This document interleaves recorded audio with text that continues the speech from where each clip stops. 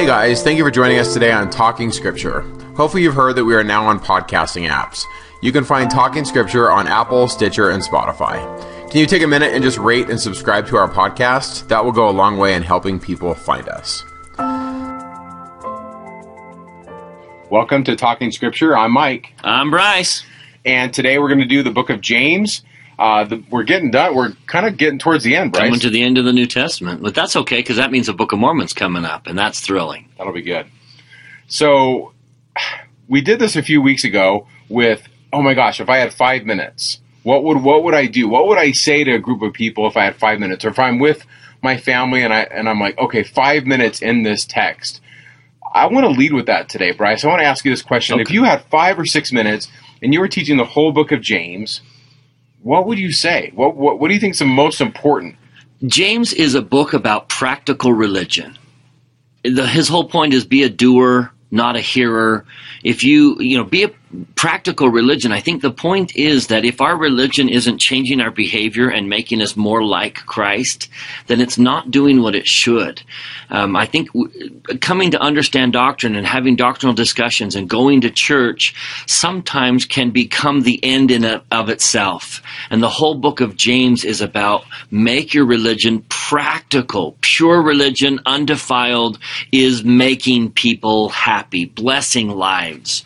And so make sure that your religion is changing your life. It's making you into a doer, a kinder, gentler, more Christ-like person because of the doctrine that you're pursuing. So it's not just a mental assent, a belief of, hey, I believe in Jesus, but it's I believe, therefore what? Therefore I do. I act. I become like him. We often in the church use the word convert. And we use it inappropriately, sometimes. A convert is someone who joins the church beyond the age of 8. Oh, he converted. He's a convert. And that's fine. I think there's a lot of truth to using it that way. But if you ask a scientist, if you ask a chemist, what does it mean to convert something? They'll say it's to change it into something else, to change it from what it was into something else. An egg converts into a bird. And there's a dramatic change. And what we're trying to be converted into are Christs, like Jesus. We're trying to become little Jesuses. Okay. And so when in the Last Supper, when Jesus says to Peter, at the pinnacle of his life with him, he says, Peter, Satan desires to have thee, but I've prayed for thee that thy faith fail thee not. And when thou art converted, strengthen thy brethren. Which would suggest this process of conversion is changing us into something. And I think, Mike, it's pretty obvious what that something is. We're supposed to be little versions of Christ. And we're converting into Jesus, which means we are taking care of the poor and doing the things that Jesus so famously did. Okay, I like that. Faith is religion in action. James is inviting us, hey, let's do something about this. If this Jesus really is who he says he is, what are we going to do? What would be some verses that you would read to say, okay, here's James in a nutshell? What would you take out? Well, I would probably just that very first chapter where he says, be ye therefore doers of the word, not hearers only. Meaning, let this religion, everything we study in the gospel, let it prompt you to action. Become a doer. Do the things. Verse 22, James 1:22, be doers. Be doers of the word. Good. And then he also says in the next chapter, same chapter, verse 26, if any man among you seem to be religious and bridleth not his tongue. Yeah. But I think we could do more than just bridle not his tongue. I mean, it's all of those actions. If he seemed to be religious, but he doesn't act like Christ. You're doing it wrong. He deceiveth his own heart. This man's religion is vain. And then he gives us that definition in 27. Pure religion and undefiled before the God and the Father is this, to visit the fatherless and the widows in their afflictions and to keep himself unspotted from the world. It's doing the things, not just talking about them. Yeah. It's going to church and committing to a change. Not just going to church so I can say something really intelligent in gospel doctrine and people will notice how brilliant I am. It's changing me. I like that reading of whenever you read scripture, Is there an invitation? If the author was sitting with you while you're listening to his words or her words, or if you're reading their words, what invitation would they make? And I think somehow when we engage in the scriptures, we're saying to the heavens, we're saying to Heavenly Father, okay, what can I do? How can I apply this in my life? Because, and I think this is the beauty of Scripture. We have a colleague who uses the phrase perpetual relevance. Scripture has perpetual relevance because every time we engage with it, we're changed because of time, because of circumstance. And so we come to the text and we read it and it applies differently because we're different. And if we apply it, then we change, and then we can therefore be invited to make more change. And that's the beauty, is what you need to do to become more like Christ and what I need to do to be more like Christ are usually not the same thing. Yeah. But you and I can study the exact same scriptures, and I'm going to be motivated to make the changes I need, and you're going to be motivated to make the changes you need, even though they may not be the same changes. That's the beauty of Scripture, is to say, Lord, I'm interested in help. I'm studying this so that you help me. Now, help me change. I like that. If I had just a minute or two to teach it, I would probably do some of that. And I would probably talk about, there's a whole chapter in here on the words that we use. There's just a bunch of them. Man, what's a good verse on the words that we use? There's so many. Look in the 3rd chapter, verse 10, or even verse 8. There's so much in here, but verse 10, out of the same mouth proceedeth blessing and cursing, my brethren. These things ought not to be. You know, how do we speak? Verse 12, what kind of tree are you? I love verse 6, the tongue is a fire. Yeah. And if you think about that, controlled fire is a major blessing in our life. Oh, it cooks our food, it heats our buildings, it lights the way for us, it produces smells that we love. Controlled fire is a tremendous blessing, but out of control fire scorches us and burns us. Elder Bednar, and we'll put this in the show notes, so I'll be brief, but Elder Bednar shared a story when he was a stake president, and he got a call from a sister, and she was on 2 telephones. On one phone, she was talking to the hospital because there was a car accident. And on the other phone, she was talking to President Bednar.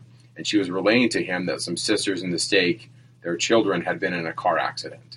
And while she's on the phone with him, she hears on the other phone the nurse tell her that one of the girls didn't make it, that had died on the scene. And the woman talking to Elder Bednar learns right there on the phone that that person is her daughter. And Elder Bednar talks about how she hears the news, and her immediate thought is, we need to tell these sisters in the stake about their daughters, that they've been in a car accident. We need to get them this information as soon as we can. And Elder Bednar talks about how her heart went immediately to others and how the words that we use matter. And there's a lot more to the story, and we'll put it in the notes. But what a powerful story about how we speak and how we handle things. And just, this is really real religion, and I think everyone has to struggle with this. I love, this is a quote by a famous leadership management fellow named Stephen Covey, and he says, if you want to retain those who are present, then honor those who are not present. Meaning, if I'm talking to Bryce and a subject comes up that involves somebody else, how am I speaking about the person that's not here? Have you ever had that experience, Bryce, when you're talking to somebody and they're just bashing somebody and you're like, what are your thoughts as they're bashing that person that's not there? Section 42 has made such a tremendous impact on my life because people don't realize that Section 42 is the law of the church. Yeah. And, you know, Joseph Smith really did symbolically come down with tablets for the Latter-day Saints. And there are a lot of thous and thou shalt and a lot of thou shalt nots in Section 42. And one of the thou shalts has to do with thou shalt remember thy neighbor and do him no harm. That's a Latter-day commandment. Thou shalt not do any harm to your neighbor. I like that. And I just think that's the spirit of James's book, is don't do any harm to your neighbor, whether they're there or whether they're not. Thou shalt not do any harm to your brother, your neighbor. There's so much application here. It's so much an active, a vibrant text about how do we live. Yeah. And I love even James 1:5. If you don't know, ask God. Yeah. That's such a practical aspect to, you know what, there are no answers you shouldn't have. Just ask Heavenly Father. Now, he may answer you in his own way, in his own time, but that's such a simple concept. If you lack wisdom, hey, ask God. He'll tell you. Use your religion to live the gospel, to be kind and be gentle. I like that. I like Elder McConkie once said that verse got the whole restoration going. And anybody who's ever read Joe Smith history, you know this, that James 1:5 got the whole ball rolling. Destined to be one of the most influential scriptures ever written. Okay. Well, should we talk about history? Let's talk about. Should we talk about authorship? Now, Mike, there's something about who is this James? And I know this is where your expertise steps in, but who is this James? And why does that make his writings more significant? Tell us about authorship. Okay, so James the Just. We think that the author of James, at least in history or tradition, is going to be James the Just. And James the Just is super Jewish. He is the bishop of Jerusalem. A lot of this is coming from a guy named Hegesippus. I can never say his name. I'll put it in the show notes. I'm bad at pronunciation. And Eusebius, he's an early Christian historian during the time of Constantine.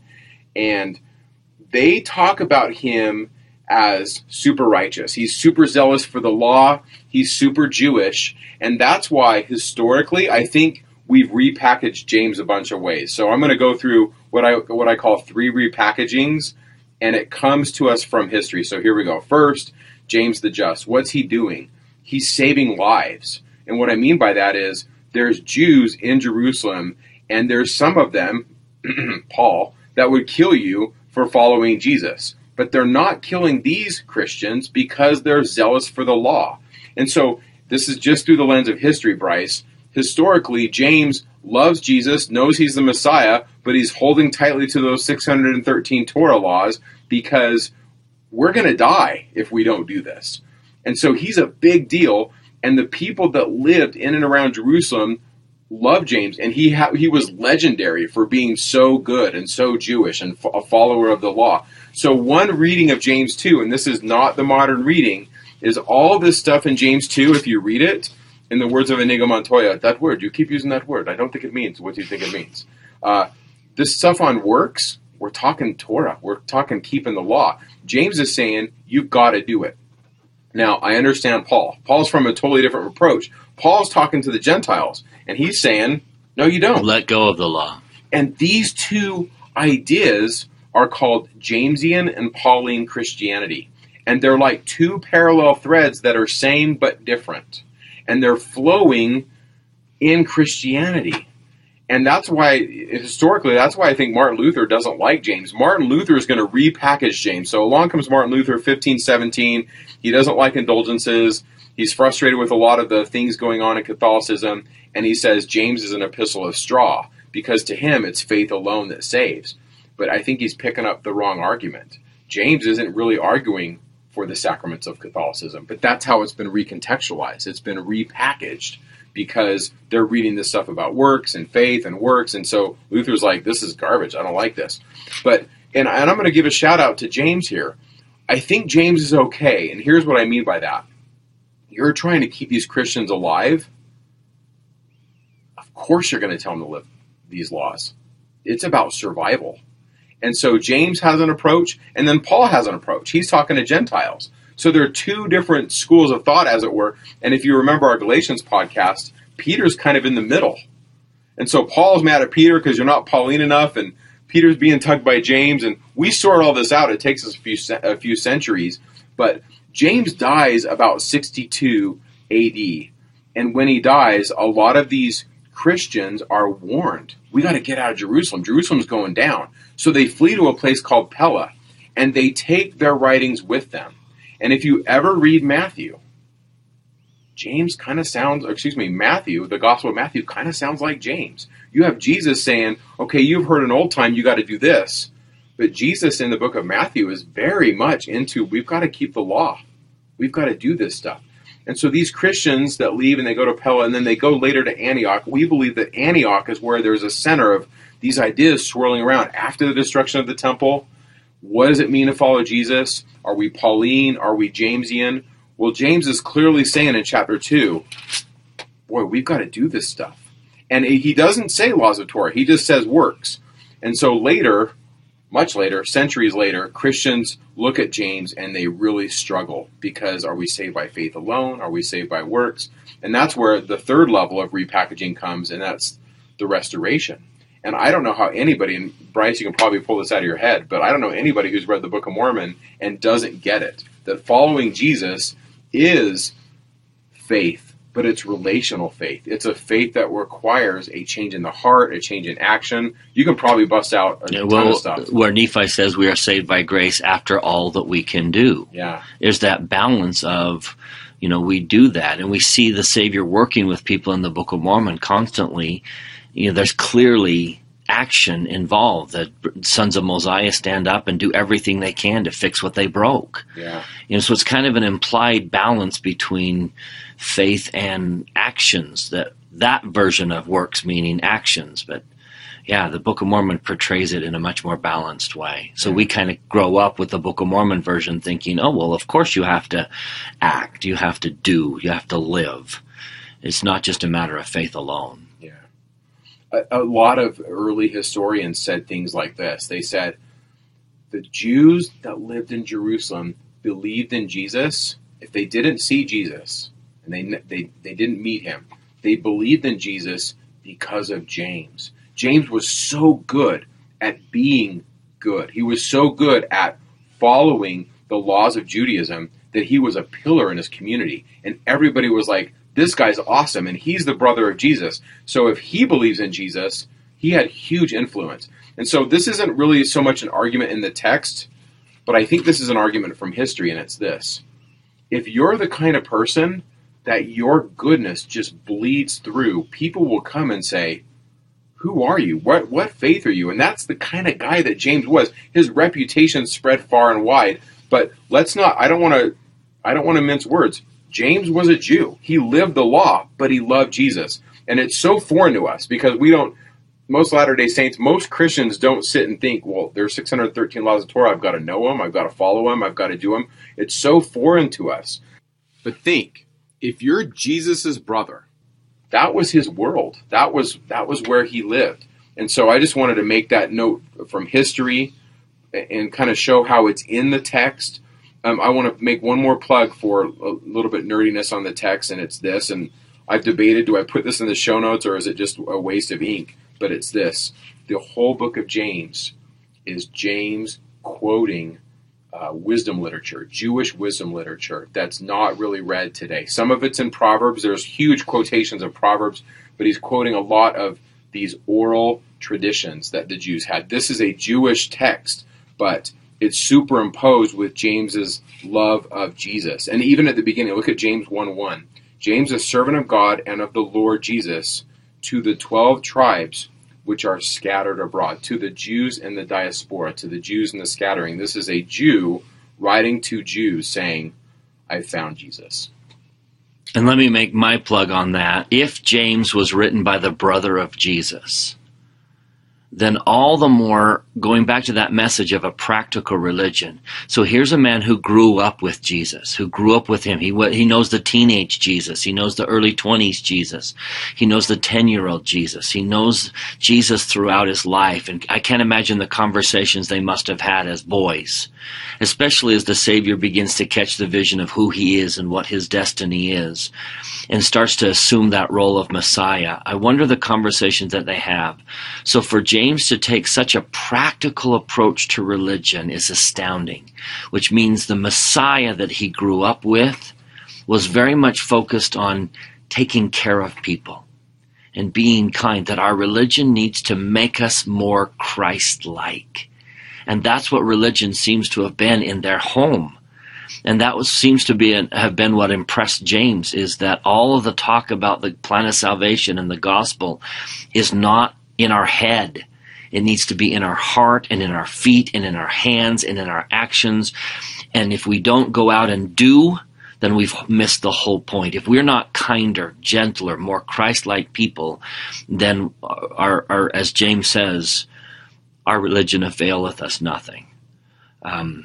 And so it's even more astounding if James the Just wrote this book, that he would take that approach, that I grew up with Jesus and I saw a very, very practical religion growing up, that religion was about kindness and taking care of it. And just to kind of tie that to modern day scripture, I'm fascinated that Amulek in the Book of Mormon says something very James-ish. After, this is Alma 34:28, after ye have done these things, he's talking about prayer. After ye have done all these things, if ye turn away the needy and the naked, and visit not the sick and the afflicted, and impart of your substance, if ye have to those who stand in need, I say unto you, if you do not these things, behold, your prayer is vain, and availeth you nothing. You miss the whole point of religion if it's not changing you and making you into a kinder, more Christ-like person. I like that. That's good. To me, the Book of Mormon just brings so much balance to some of these arguments that for centuries Christians had. Is it faith? Is it works? Is it faith alone? What is faith? Yeah. What are works? What are we really talking about? Go read Alma 36. Yeah, that's perfect. Nephi, right? Yep. Nephi works like crazy, but he knows where his power comes from. Yep. And it's just so good. And by the way, Moroni says something similar to this, but I just love this verse. It's James 1:17. Every good gift and every perfect gift is from above and cometh down from the Father of lights. Bryce, I can honestly say everything and anything in my life that's good is from God. Yep.